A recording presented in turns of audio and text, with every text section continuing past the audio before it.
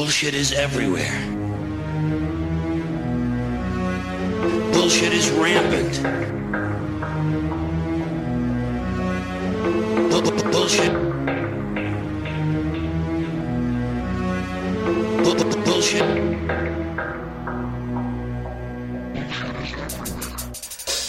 I want you to get up right now and go to the window, open it, and stick your head out and yell, "I'm as mad as hell, and I'm not going to take this anymore!" The Bullshit Filter, welcome back, episode 1.5. Still talking about the Syrian Civil War. My name is Cameron Riley, and with me is my podcast bitch, Ray Harris. Hello. Hello. How are you, Ray? I am peachy keen. Getting better. Thank you for asking. You did tell me last week that your doctor had stuck his finger up. It had a bit of a wiggle.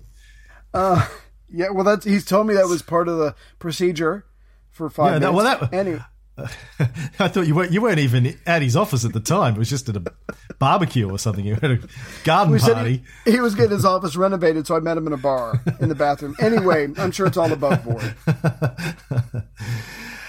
So in the last episode, we basically covered the history of the Alawites and their rise to power from being an oppressed, weird, maybe semi-Christian Islamic sect with a lot of other bits thrown in. And then, of course, Hafez al-Assad rises to power in 1970. In this episode, I want to talk a little bit more about Hafez and the Hafez era of Syria, which lasted 30 years. He was the dictator of Syria. Yeah. So Hafez, as I said in the last episode, born in 1930 to a poor Alawite family over in the Alawite region, as it was at the time, being controlled by the French under the French mandate over in Latakia, the Sanjak of Latakia, as it was known at the time. He wanted to become a doctor, but his parents couldn't afford to send him to medical school, so he went to military academy instead. Yeah, Yep, go ahead.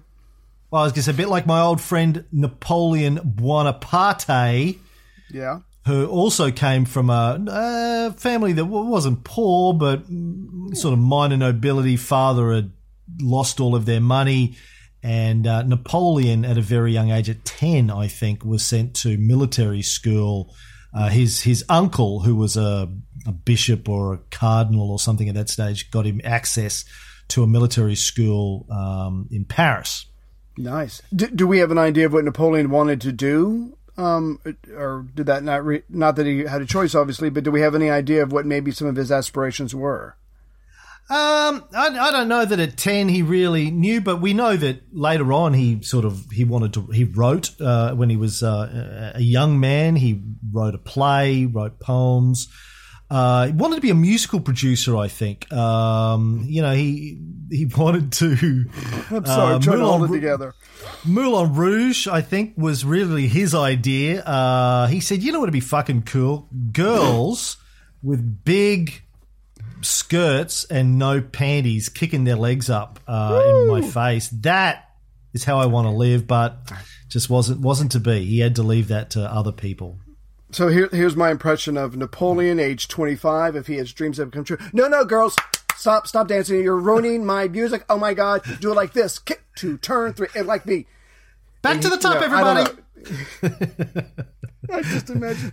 You are killing my soul, my creation. Oh, my God. Watch me again as I do the entire play. Adolf, stop. Who knows what could have happened?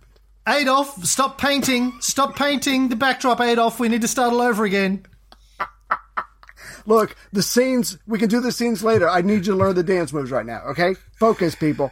whatever the French word for focus is. I don't know. Yeah. So anyway, so like you were saying, in 1950, his family can't afford to help him become a doctor, so he joins the Syrian armed forces. He goes to a flying school in Aleppo. Obviously, that will come back in this in the series. In 1950, in 1955, he is a lieutenant. He's very diligent. He's taken this very seriously.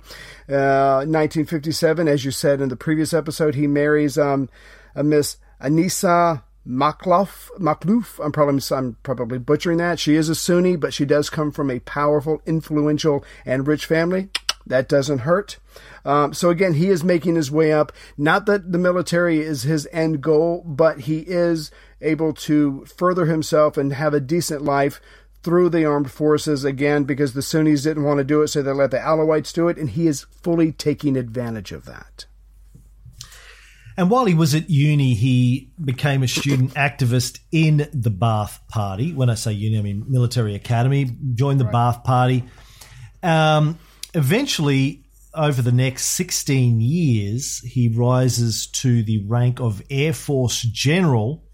And then, so the Ba'ath Party, as we have seen in previous episodes, first came to power in 1963. Then there was a sort of a coup a few years later where the peaceniks in the Ba'ath Party were kicked out, the founders, and it was taken over by more hardliners, the Bolsheviks of the Ba'ath Party, as I said last time, in 66, and he was appointed defense minister. So not a bad career rise for this guy. He's not even, he's 36 and he's defense minister and an Air Force general. Not fucking bad, and married to a rich wife, which helps. Exactly. Yeah. So just going back. So back in 1966, he participates in another coup, and I don't know if we have time to list all of them, but basically there was a lot of little coups going on where they toppled the traditional leaders of the Ba'ath Party. They brought about a radical military faction that several people joined with. There was Salah Jadid, who comes to power, and all this time, as Assad rises, he finds people that are loyal to him, tries to put them into to influential positions, and there was this one part I found it really interesting where he endears himself to Jadid. Jadid is captured by a rival faction of the government. Assad finds out about it, is able to send in the 7th Armored Brigade into the city that is named Suwadda. I'm probably saying that wrong, and he rescues him. He rescues the leader, the current leader of the government. He is promoted. He promotes his friends. He purges the military of people that he can't trust. He purges the officers. But like Stalin, this is going to have a very negative effect on Syria's military performance in upcoming conflicts. So politically, he's securing the grounds, but as far as being an actual fighting force, he is at the same time hurting Syria's ability to inflict damage on military enemies. Now, we should remember at this stage that the Ba'ath Party, let's just recap, was created by a Muslim, a Christian, and an atheist, and its idea was secular government and pan-Arabism. They wanted to unify all of the Arab nations into a European Union of Arab states with secular government. And this is something that Assad firmly believes in. But at the same time, he's a Syrian first, so he believes in building up Syria's power and his own career, obviously, in the pecking order. But he is a firm believer in pan-Arabism. Now, the coup that he ends up manipulating in 1970 to come to power himself was in itself the result of the 1967 war that the Arab countries had with Israel. Now, the creation of Israel after World War II is probably something that we should go into detail about, I think, in another series. Right. But suffice to say, Arab countries not very happy with it. Also, suffice to say that piece of land that the Zionists were sort of given and then fought for, was part of Syria. As of, before the French mandate, what is today Israel had been Syria, part of Greater Syria. So it's the fact that the Jews have taken this land, taken this land, whichever way you want to look at it, and kicked a whole bunch of Arabs out, does not sit well with the rest of the Arab nations, particularly those like the Ba'ath Party that believe in pan-Arabism and all of the Arabs uniting to become a serious player in global affairs. Right. So in 1967, there was a war which, we'll touch on briefly, give you a little bit of background because, again, it plays an important role in Hafez Assad coming to power. Now, the Arab leaders obviously never really accepted, most still today don't accept the existence of Israel. And again, that's not necessarily anti-Semitism. I can already read the emails that I'm getting sent now. Yeah. But it's big, just imagine if a large part of the United States, an international force came in and just carved out a huge chunk of the United States and said, all right, we're putting Muslims in here now. They're going to live here. We're going to kick all of the Americans out. Let's say they took, California and said, all right, all the Americans need to fuck off out of California now. We're giving this to the Muslims. They're going to live here now with their own government, their own religion, their own rule, do whatever they want. Sorry, fuck you. I mean, Americans aren't going to take that lying down. They're not going to be happy about that. Same for any other country, Australia, anyone you like. But anyway, it happened, and Arabs weren't happy about it. And, of course, the Israeli leaders themselves were never really satisfied with their borders. They always wanted to extend their borders for a number of reasons. They wanted, for the same reasons Hitler wanted to extend his borders, ironically. Lebensraum. I think that's what the Nazis referred to it as, living room. Hey, we need more space, man. We need space. We're growing here. We're a thriving people. We need more room.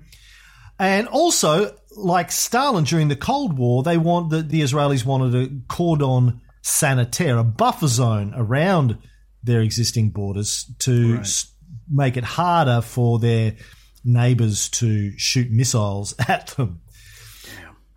So, military conflict between Israel and their Arab neighbours had been coming for some time, but neither side really wanted to be blamed for firing the first shot. But then in 1967, the Prime Minister and President of Egypt, one job wasn't enough for Gamal Abdel Nasser. He thought, you know what? I'm a smart guy. I can do both. I can handle it. It's like me. Sure. Yeah. I'm doing 5 podcasts, running a marketing company, writing a book, but make a movie? Yeah, fuck, I can do that. Sure. What's one more project? Yeah.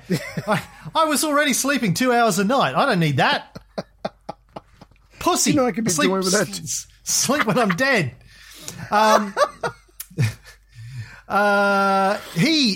Nasser, when he's the president of Egypt, closes the Straits of Tiran to Israeli shipping. The Straits of Tiran are these narrow sea passages that sit between the Sinai and the Arabian Peninsulas. They separate the Gulf of Aqaba from the Red Sea.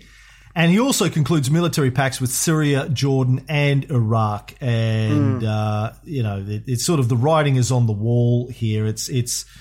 He didn't fire the first shot, but it's obvious that the tensions are going to rise here when it's sort of closing the straits to Israeli shipping is a form of economic warfare, if not military warfare. As I've explained in the Cold War show, same thing happened in World War II when the Americans, before Pearl Harbor, when the Americans cut off Japanese access to importing petrol and various resources that they needed. That's basically a declaration of war. You don't have to fire a shot or attack something with guns in order for it to be warfare, really. Economic warfare is warfare. In fact, all warfare My theory is war is economics by other means, right? It's a form of economic. All warfare is a form of economic warfare because at the end of the day, it's about taking someone else's shit. That's really what war is. Zero-sum game. Yeah, taking their land, taking their resources, or forcing them to buy your resources. Anywho. Now, I was just going to add that it doesn't help that relations between these various countries have not been normalized since the 1948 Arab-Israeli War. I'm sure we'll get to that at some point. But basically, between these two countries in June of 1967, tension is rising, and as you said, the Egyptian government is making certain moves, closing things down. And one of the things that they're doing is that they're mobilizing their forces on the Israeli border of the Sinai Peninsula. Now, Israel just can't stand for that because, as anyone who studied World War I knows, if the other guy gets a chance to fully mobilize and then attacks before you get the chance to mobilize, they're going to be able to do some impressive damage early on in the war. It might even be the deciding factor. So the Egyptian forces are mobilizing in the peninsula between Egypt, just below Israel, and obviously Israel has to do something to be able to take these guys out. They have to respond in some way other than just sending a very nasty worded telegram. Holding.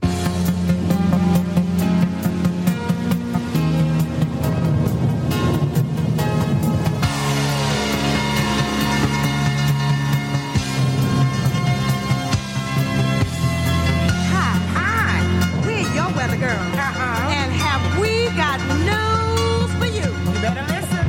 Get ready, all you lonely girls, and leave those umbrellas at home. All right. It's rising. Rising. It's getting low. How low, girl? Hello, girl. To all sources. What sources now? The streets, the place to We better hurry up. 'Cause tonight, for the first time, just about 10:30, for the first time in history, it's gonna start raining men. It's raining men. Hallelujah, it's raining men. Amen. I'm gonna go out. I'm gonna let myself get absolutely soaking wet. It's raining men. Hallelujah, it's raining men. Without a doubt, the gayest song I've ever played on the Loved show. it! He said the temperature's rising or tensions are rising, and that just Tensions are popped into my head. I had to get it out. There you Yeah. go. Now, despite that song, it wasn't raining men so much, and I'll stop in a minute. I won't go too far, Cam. The Israeli government had to respond in some way. So what they do is they use their superior technology, and they send a preemptive airstrike against the Egyptian airfields. So even though the Egyptians are on the move in the Sinai Peninsula, pretty soon their air force does not exist. Their planes have been wiped out. Their airfields have been bombed. So right off the bat, even though they're winning on the ground, it's about to not matter very much because Israel now controls the skies over the area and obviously over eastern Egypt. So this could get very ugly very fast for them. And you can argue that Egypt shouldn't have done it. That Israel shouldn't have done it in the first place, but they were looking at a situation that was quickly crumbling for them, and they did the best thing they could at that particular time. Yeah, I found it interesting that even before Israel fired the first shot, LBJ, Lyndon Johnson, suggested sending US and Israeli warships through the Straits of Tiran. Right. Basically, running against the closure and forcing Running the gauntlet. Yeah, running the gauntlet, forcing the Egyptians to fire first. But Congress in the US said, you did kill Kennedy, didn't you? You are fucking crazy. It's like me saying, Cam, I want you to get on that ship and I want you to go through there where all those guns on the coast pointing at you. And only after they fire, I want you to give them hell, buddy. Go ahead. Go for it. Yeah. If you're still alive, give them hell. Anyway, so that didn't happen. And then, as you said, Israel launched the first strike on the 5th of June, 1967. Now, they claimed self-defense, but This is an interesting point of international law here. Is a preemptive military strike acceptable under international law? Yeah. International legal experts have been debating this ever since. Anyway, and I'm not going to get into that in this series, because it's we'll leave that for the Israel series. But There'll be more. Anyway, Israel claims self-defense, as everyone always does when they launch a preemptive strike. George W. Bush in 2003, Adolf Hitler in 1939, Julius Caesar in 59 BCE. Well, the Gauls were going to attack us, man, or our allies. We had to do it. Alexander the Great in 330. Well, the Syrians, man, the Parthians, the Persians, they've attacked us before. They're going to attack us again. We had to do it's it. It's just a matter of time. Come on, people, wake up to the threat. Self-defense is always the justification for a preemptive strike. So anyway, even my old mate Napoleon, when he invaded Russia in 1812, same deal, man. He was like, well, shit, they were amassing an army on the borders of Poland. Don't have to be fucking Nostradamus to see what's coming. So during this war, it's very successful for Israel. They occupy the area of Syria known as Golan, or Golan Heights. It's the western part of Syria that bordered on Israel.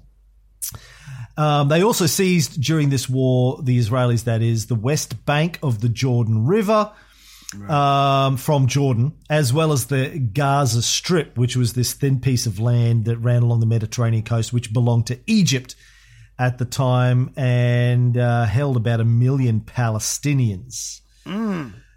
So the 1967 war, which is sometimes known as the 6-Day War because it lasted 6 days, and it was actually, Ibn Saud had his marketing people come up with the name for that war. He said, look, you guys have done such a stellar fucking job so far on your naming of things. We need to come up with a name for this war. How long did it last, King? 6 days? Boom. Yeah, we'll come back a year later. They said, 6-Day War. We really think that's catchy. He's going, you are fucking marketing geniuses. Yeah.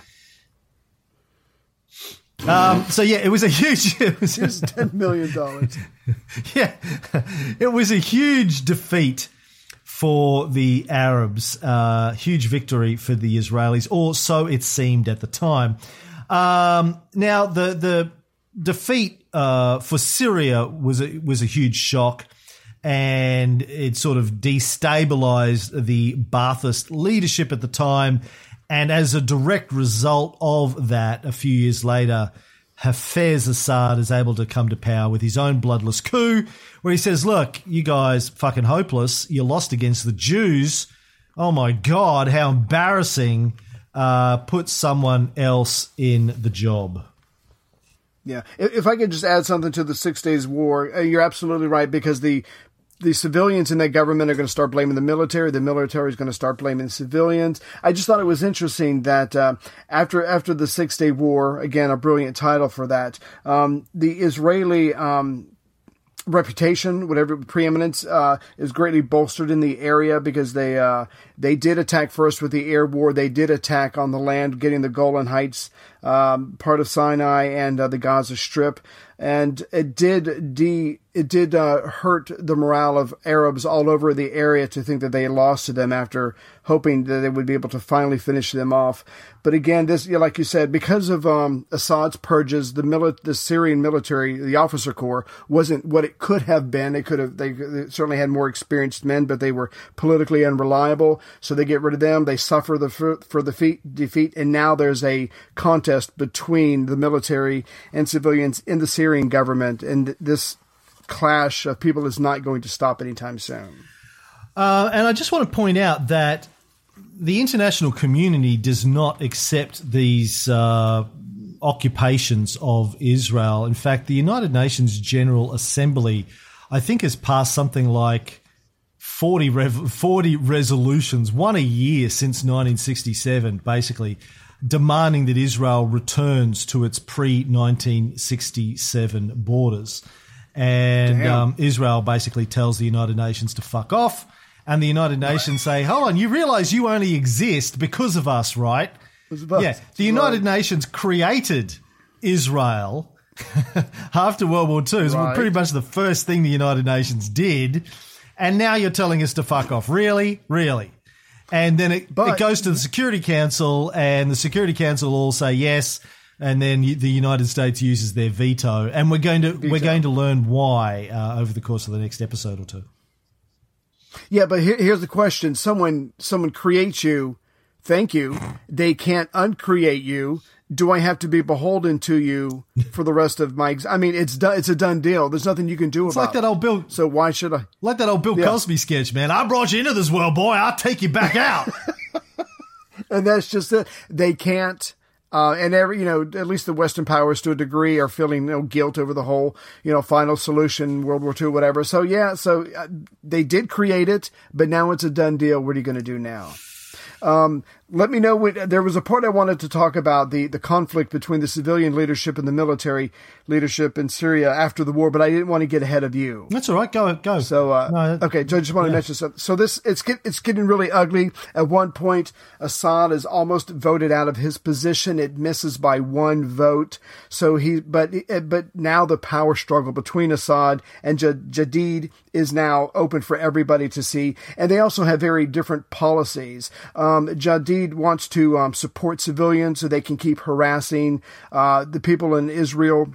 Assad thought they had too much independence. He wanted to rein them in, make it more organized and more efficient because he's a military leader. That's how his mind works. Assad wanted to focus on foreign affairs. He wanted to have a coalition of other governments to check Israeli expansion, obviously to the east as well. And these two are just literally going at each other. And because of Jadid broke relations with Saudi Arabia and Jordan after the war, other countries are getting financial assistance. Egypt and Jordan got $135 million for a couple years in a row after the war to try to build up their military. Syria does not get that because Jadid had broken away from them. So again, Assad thinks this guy's focused on the wrong things. He's making enemies of the wrong people. He's not focusing on containing Israel. And now their tension, their quarrel, if you will, is pretty much out in the open. And that leads to Assad's bloodless coup in 1970. And by March of 1971, he has declared himself president and held that position until his death in the year 2000. Did you read about how he died at all? About who? Hafez. How Hafez No, died. tell me. He was on the phone to the Prime Minister of Lebanon, sort of congratulating him and talking about business, blah, blah, blah, blah, blah. And then the Prime Minister of Lebanon just hears the phone go silent and drop down. And then the call gets cut off, and then it gets reconnected a few minutes later. It's Bashar saying, yeah, my father's dead. He just had a heart attack on the phone to the Prime Minister of Lebanon, which is funny because we're going to talk about Lebanon in a minute. Can I mention something? Did you want to talk about him actually coming to power? We go ahead. I just wanted to mention something. So since 1969, Assad, because he and his brother launched a semi-coup in February of 1969, they took a bunch of tanks and troops into Damascus. They take over the two major newspapers and radio stations of Damascus and Aleppo. In the Alawite cities, Jadid supporters are at first just thrown out of their positions, but later on they are arrested. The gentleman who's in charge of the security forces, June D., who works for Jadid, is pushed out of power. He commits suicide. So the between 1969 and 1970, Jadid is still technically in control. If you look at a diagram, he's still in control. They're still the regional command of Syria, but Assad really controls him, and he starts to change the policies. He doesn't allow the Syrian government to criticize other Arab states. He frees some political prisoners. He creates a coalition government. Obviously, the Ba'ath Party is still in control of that. He does establish the Eastern Front with Iraq and Jordan to check Israel. And at some point, it comes down to Assad gets a wake-up call. So after Nasser's funeral in Egypt, he goes to the funeral and he comes back. He says, okay, no more playing games. It's time for me to take over. So he holds an emergency national congress in late October of 1970. And because Jadid is still technically the political leader, he is able to get up there and just verbally attack Assad and all of his supporters, his brother, everybody, all of the delegates belong to Assad. And he's just verbally ripping him a new one. And he creates all these different measures. They all pass because, again, he controls everything politically. But before this Congress started, Assad had his troops surround the building. So technically, on paper, Jadid kicks Assad out of power. He strips him of all power, votes everything passes, but it doesn't mean anything because as soon as the Congress is over, the troops come in, arrest Jadid, arrest all his supporters, and they just act like it never happened. So they took all these votes, counted the votes, never happened, and Assad, to his credit, offers Jadid a position in another country. Why don't you represent us? You go over here because now I'm going to be in power. Jadid turns it down, I guess because of pride or whatever. He is put into a prison and he stays there until he dies. And like you just said, this is bloodless. This is peaceful. It literally happened within a building, and it was just changing some names on some paperwork because he had been in control for the last 2 years. So as far as coups go, this was one of the more professionally orchestrated ones, and he just goes into the building, and when he comes out, he's now officially in control of the country, the government, the military, everything. And how long did Jadid survive for in prison? Ooh, I don't have. I'm just looking up. It reminds me of a great movie, TV series that was on a few years ago. Okay, I'm gonna have to do some Googling here because this took me by surprise. Yeah. Hold on. So Al Swearingen, Ian McShane from Deadwood. Right. After Deadwood finished, he was in a show that only lasted for one series called Kings. There we go. Mm-hmm. Great show. Basically, it's set in like an alternative United States where he is the king of the United States, supposedly based loosely on the biblical story of King David. But in that, he had come to power through some sort of a coup decades before, and he sort of has his royal family, etc., etc. But his predecessor, he keeps in a prison. And he's like his old friend, and he goes down and just sort of, it's like this dungeon that everyone thinks the guy's dead, but he's still alive. There you go. Jadid lived until 1993, man. So, oh my God, he's in prison until then. 23 years in prison. And yeah, in Kings, Ian McShane's character would just go down with a bottle of wine at the end of, 2 glasses. Yeah, at the end of the day, just sit down with his offering a bottle of scotch. Just sit down and sort of talk about stuff, fuck, it's tough, being the king, man. And talk over his problems with this guy. You got it easy. You're just in prison. Yeah. I got to run the fucking country. If you ever get a chance to see it around on NBC just for one season, fuckheads cancel it, like Firefly. It was really great show. Like, like Deadwood, the dialogue was really Shakespearean. Mm-hmm. Ian McShane is a fucking genius, of course. Right. Got to mention, by the way, his new show that is coming out that I'm pretty excited about. Oh. Have you seen the trailer for that? Yes. I saw the commercials. What's it called? It's called American Gods. It's based on the novel by Neil Gaiman. Looks good, man. Looks really good. I hope they haven't fucked it up. Anyway. Love Ian McShane, man.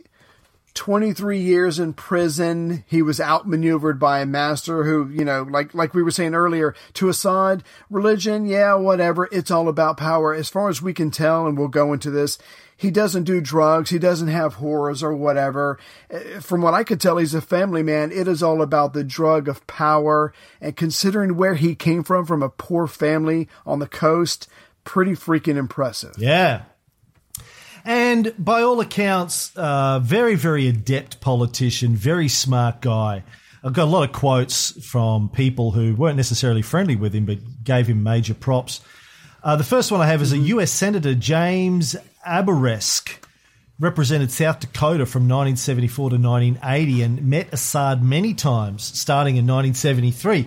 He told one journalist whose book I read that, "I found him to be extremely intelligent, to the extent that various governments beat a path to his door during the many efforts to make peace between Israel and the Arab countries." He described Hafez as courteous and calculating, professorial and persistent, unleashing flashes of self-deprecating humor during marathon negotiating sessions. And he was famous, Hafez, for these negotiating sessions that were legendary. When Henry Kissinger first arrived in 1973, and he was the first American Secretary of State to visit Syria in 20 years. His first meeting with Hafez lasted for 6.5 hours. Dang gone. The US press, who were there waiting out the front, wondered out loud if Kissinger had actually been kidnapped.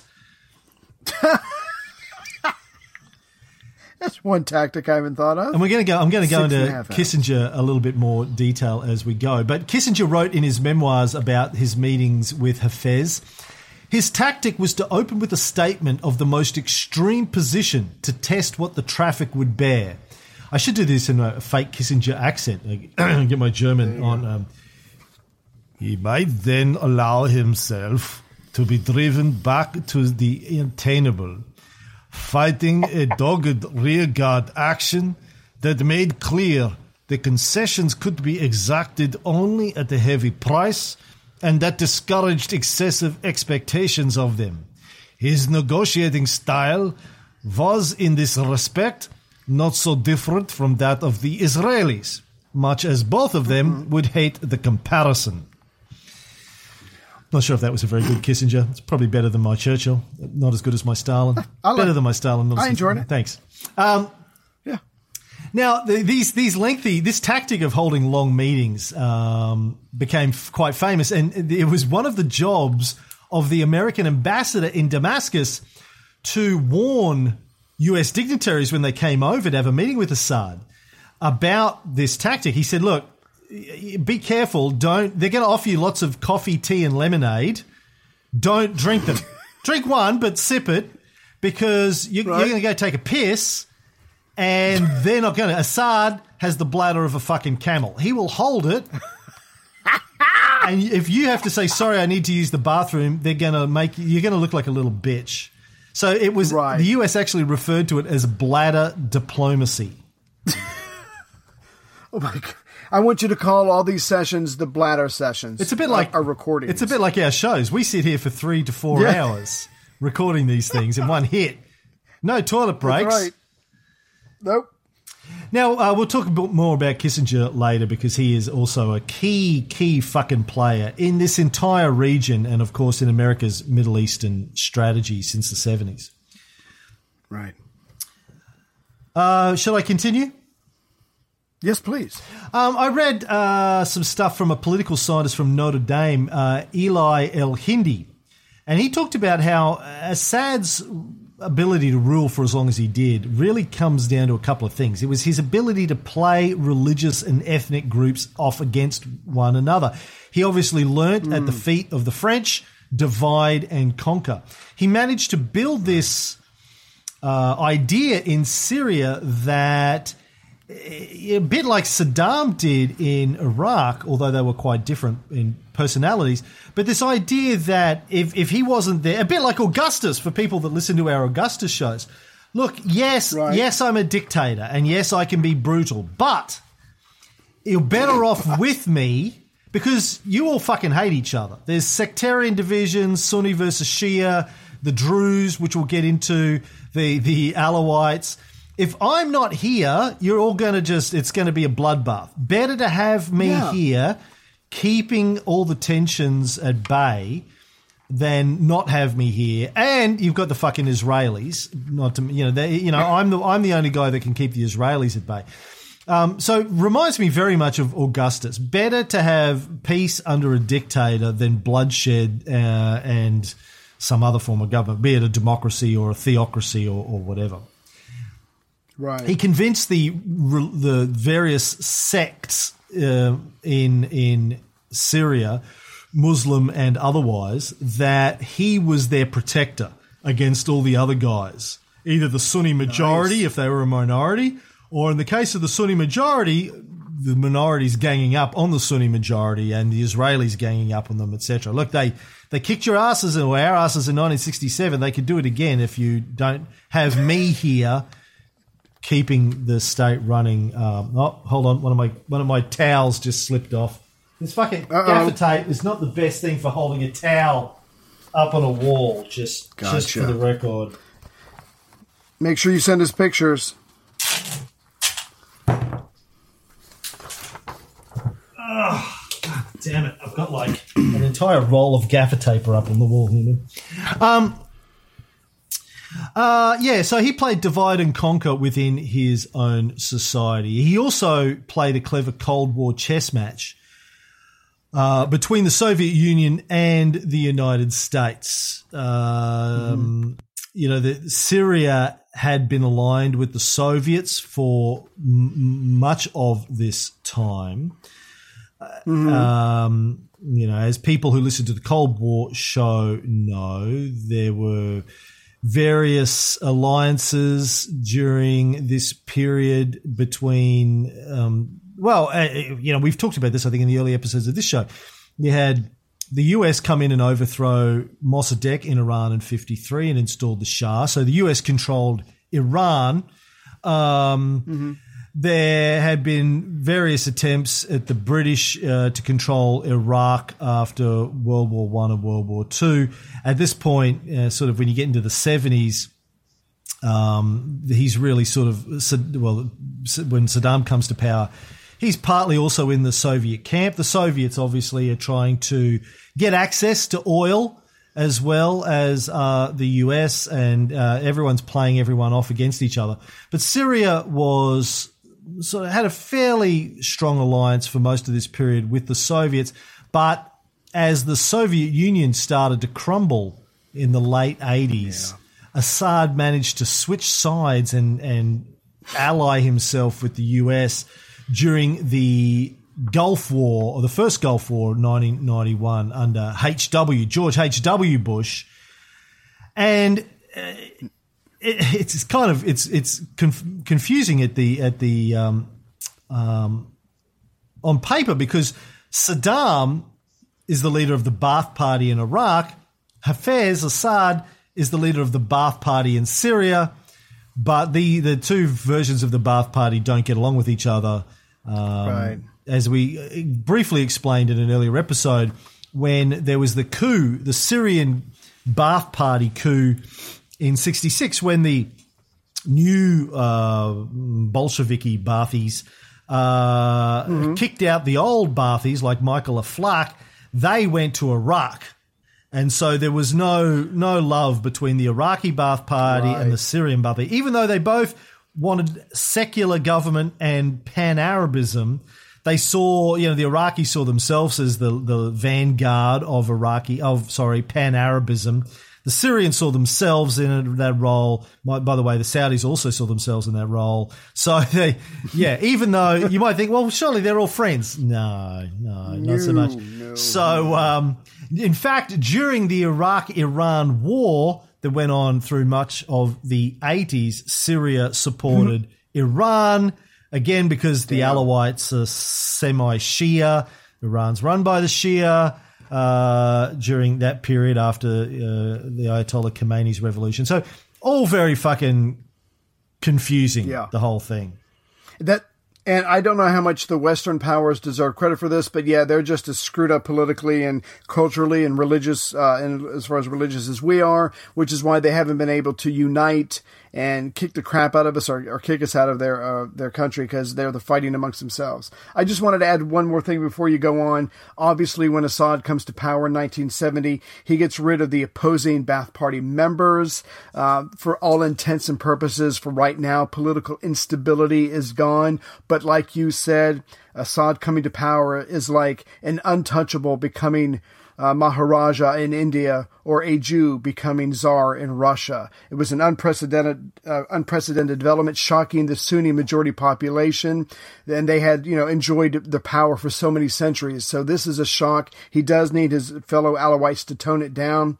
And in 1971, he does declare himself president of Syria. However, he is going to run into constitutional problems with that. I'm sure we'll be getting to that soon. So he has reached the epitome of power, but his past, his Alawite past, is still very much with him, and it's not quite done giving him problems. Did you just say the Alawites got power and kept it for centuries?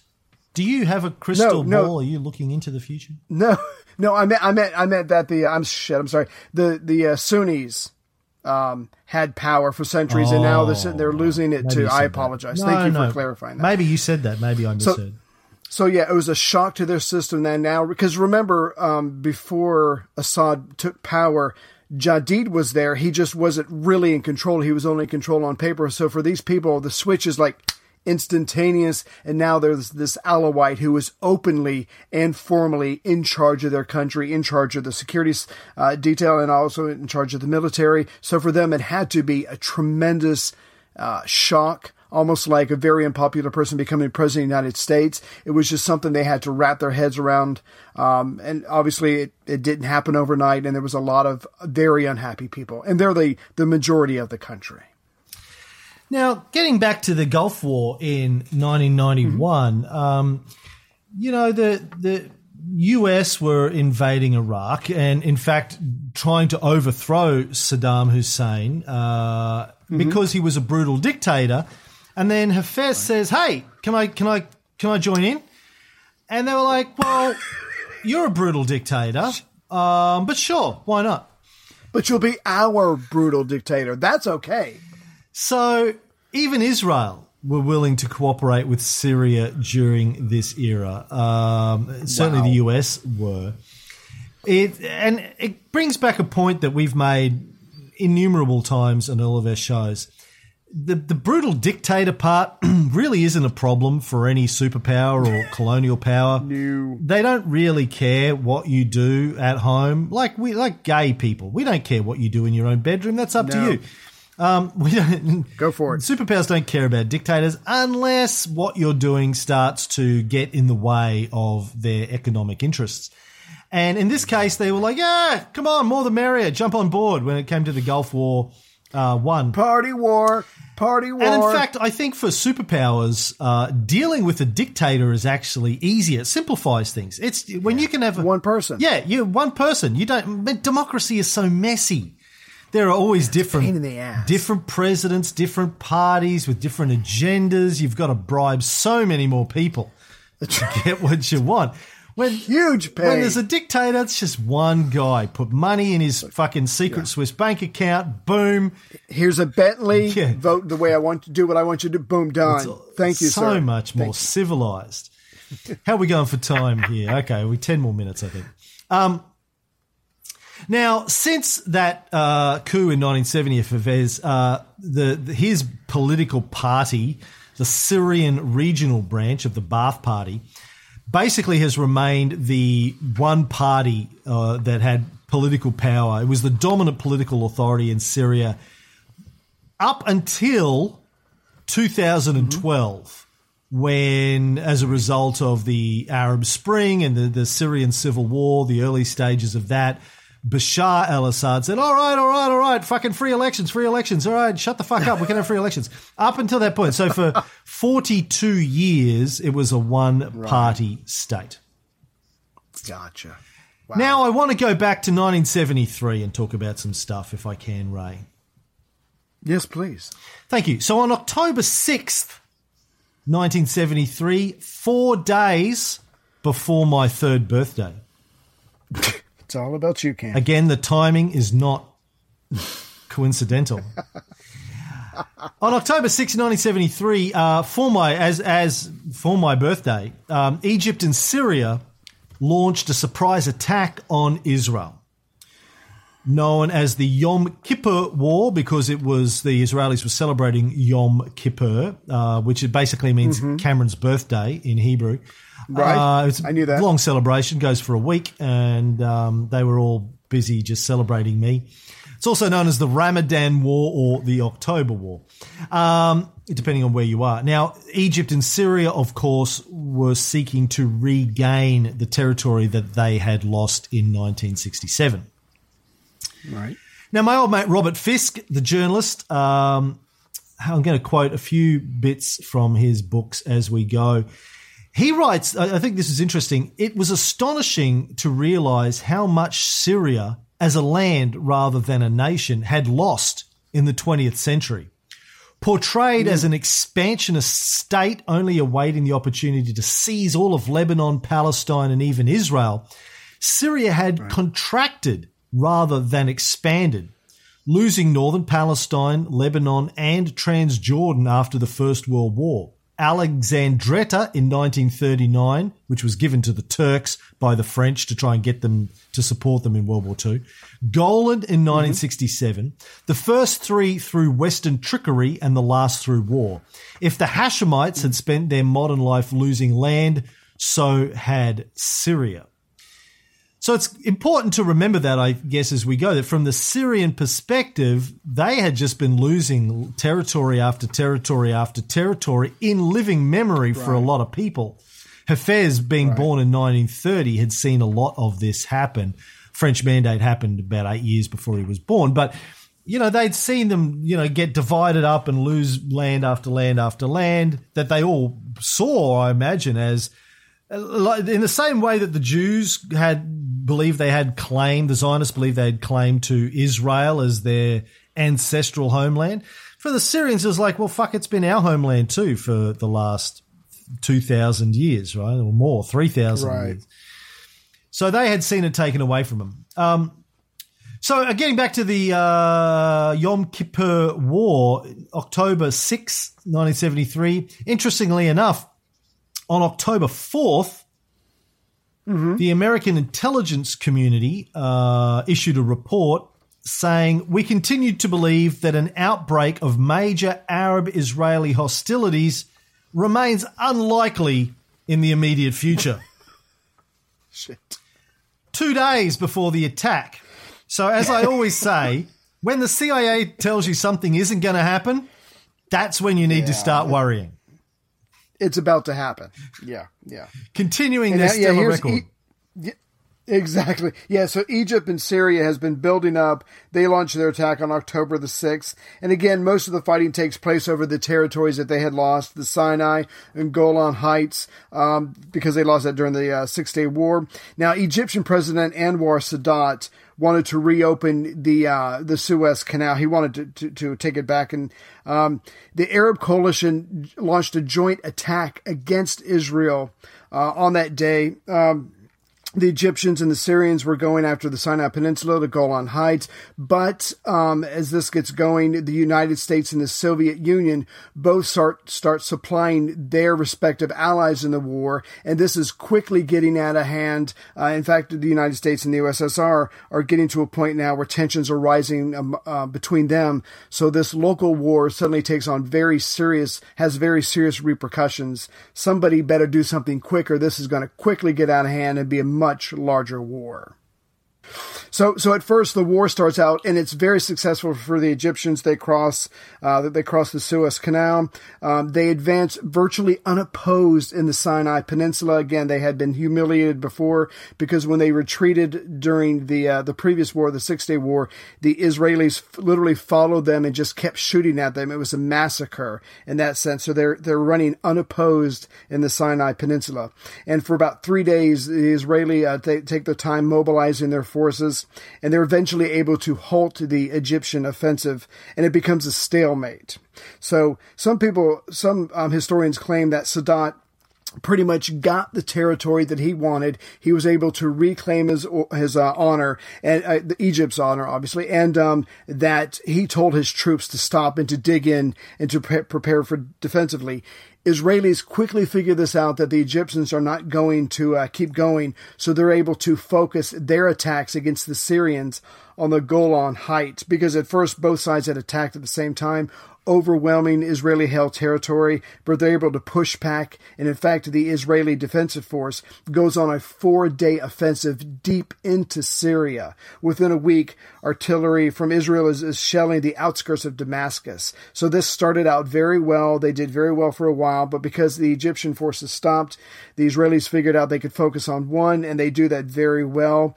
And the Egyptian President Sadat, he was worried. He knew this was coming to an end soon, so he wanted to gather as much territory as he possibly could because it would help him at the negotiating table. So he tells his forces to restart their offensive, but by then it doesn't matter because the Israelis have mobilized. They're in the area, and they're able to stop the Egyptians from going any further. In fact, they push them back, and again, it's very ugly. A lot of Egyptian soldiers are going to die. And the Israelis just keep on pushing. They're coming ever closer to the city of Suez, and there's just a lot of casualties on all different sides. But the goal of Egypt and Syria has been thwarted, and they have lost a lot of men. And now the Israelis are deep in their respective territories. Yeah. But before that, when the war was only a few days old, because the Israelis had been taken by surprise, it actually looked to everyone that they were going to be defeated. And this, as you said, is when the US under Nixon decided to get involved. I think it was on October 9th, so 3 days after the war had started. Kissinger and Nixon started something that was known as Operation Nickel Grass. I don't know why. I tried to find out why. I tried to find out what nickel grass is. What is nickel grass? Kind of grass? Is that like a dime bag? I don't know. Operation Maybe they Dime thought Bag. a dime bag was called nickel grass. Anyway, please continue. Could be. Under Operation Nickel Grass, the US supplied Israel with $4.5 billion worth of weapons in today's money. Damn.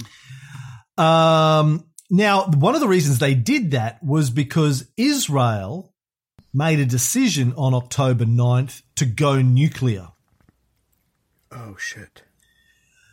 Now, of course, just for people who don't know, Israel is not one of the signatories to the Nuclear Non-Proliferation Pact even today. In fact, they don't even admit to having nuclear weapons. Right. But here we are. Come on. Here we are in 1973. They were preparing to go nuclear. If it looked like they were going to be invaded, their actual territory inside their borders, and they were going to lose as a last resort, they were preparing to go nuclear on the Arab states.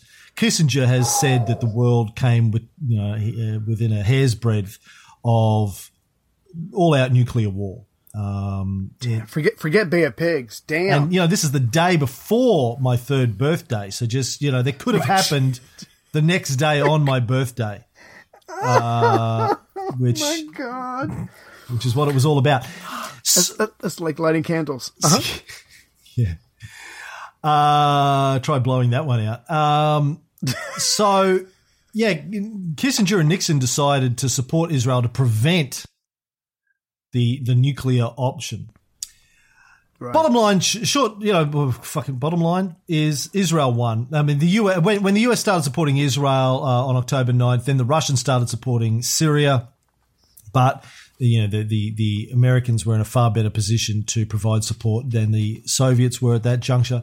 So Israel wins, and as a result of the US's support for Israel, a week later, October 17th, 1973, the OPEC countries, the oil-producing countries, Arab states, led by the Saudis, plus Egypt and Syria, launched an oil embargo against the United States, Canada, Great Britain, a number of other countries, Japan, I think. Damn.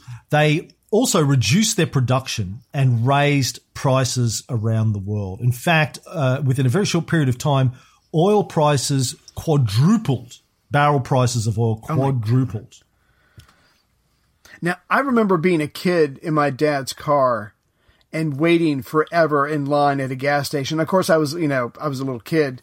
I was like 7 years old or whatever. I just remember going, God, we're in this little bit line forever. And I said something to my father. He's like, shut up, whatever. But I just remember going, we've been waiting here forever. So I vaguely remember that. And I just remember the tension at the time from the adults about that. Well, it wasn't. It freaked me out. Yeah, it wasn't just about oil or gas prices going up either. This basically fucked the American economy very, very quickly. Gas or petrol is one of those things that is fairly inelastic in terms of demand. When prices go up, people don't stop driving their cars or their trucks or their buses or flying planes. They go, well, I guess we have to pay whatever the price is. To eat it.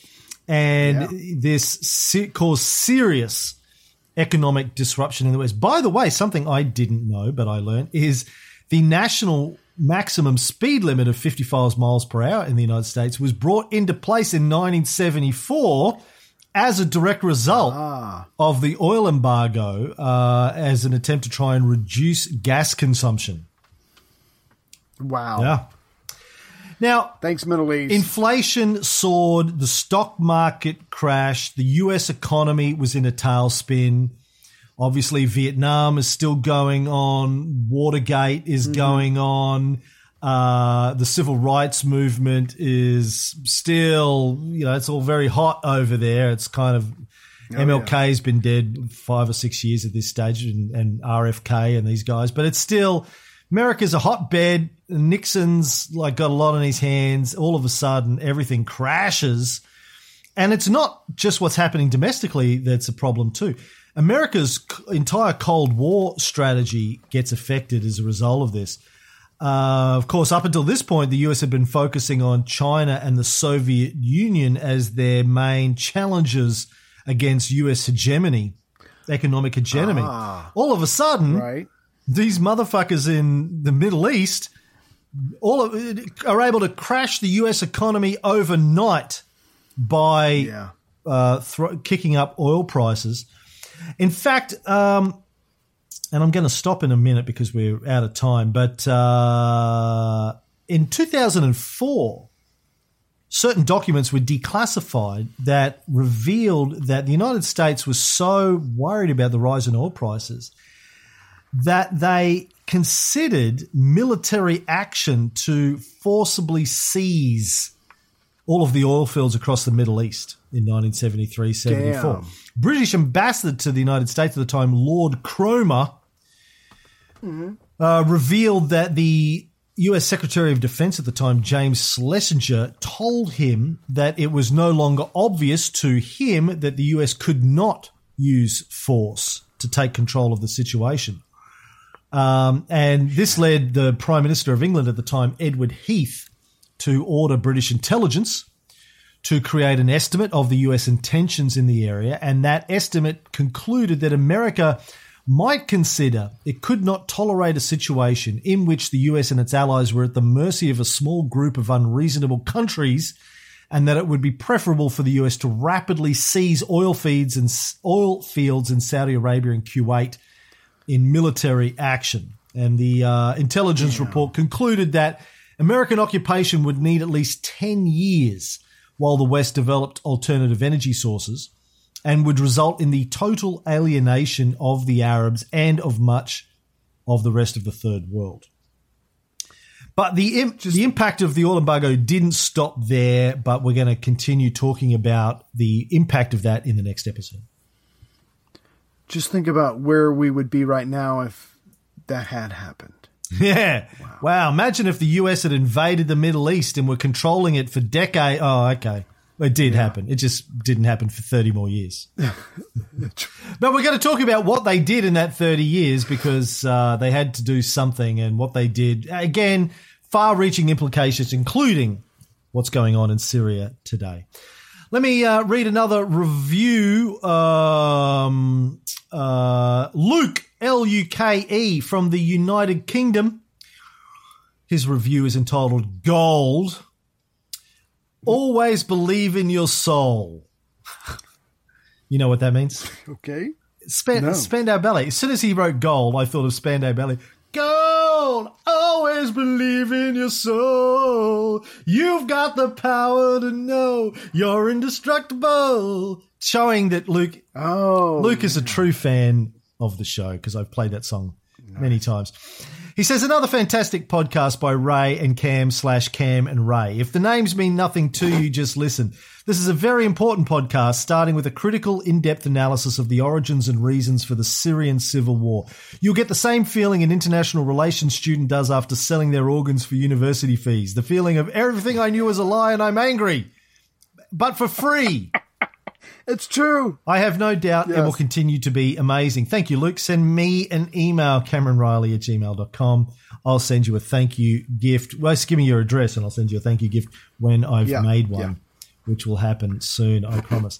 That's the end of episode 1.5. We will be back with episode 1.6, talking about more of the impact of the oil embargo of 1973 in terms of the United States' relationships with various entities in the Middle East.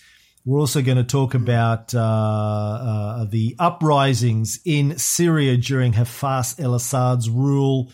We're going to be talking about the Lebanese Civil War, the role that Syria played in that, how that all plays into things, and if we have time, we'll get into Bashar's years and the beginnings of the actual Syrian Civil War, how it all started, because that in and of itself is a fascinating and, of course, extremely important story. So we're going to get there. Yeah, we're going to get there, folks. Hang in there.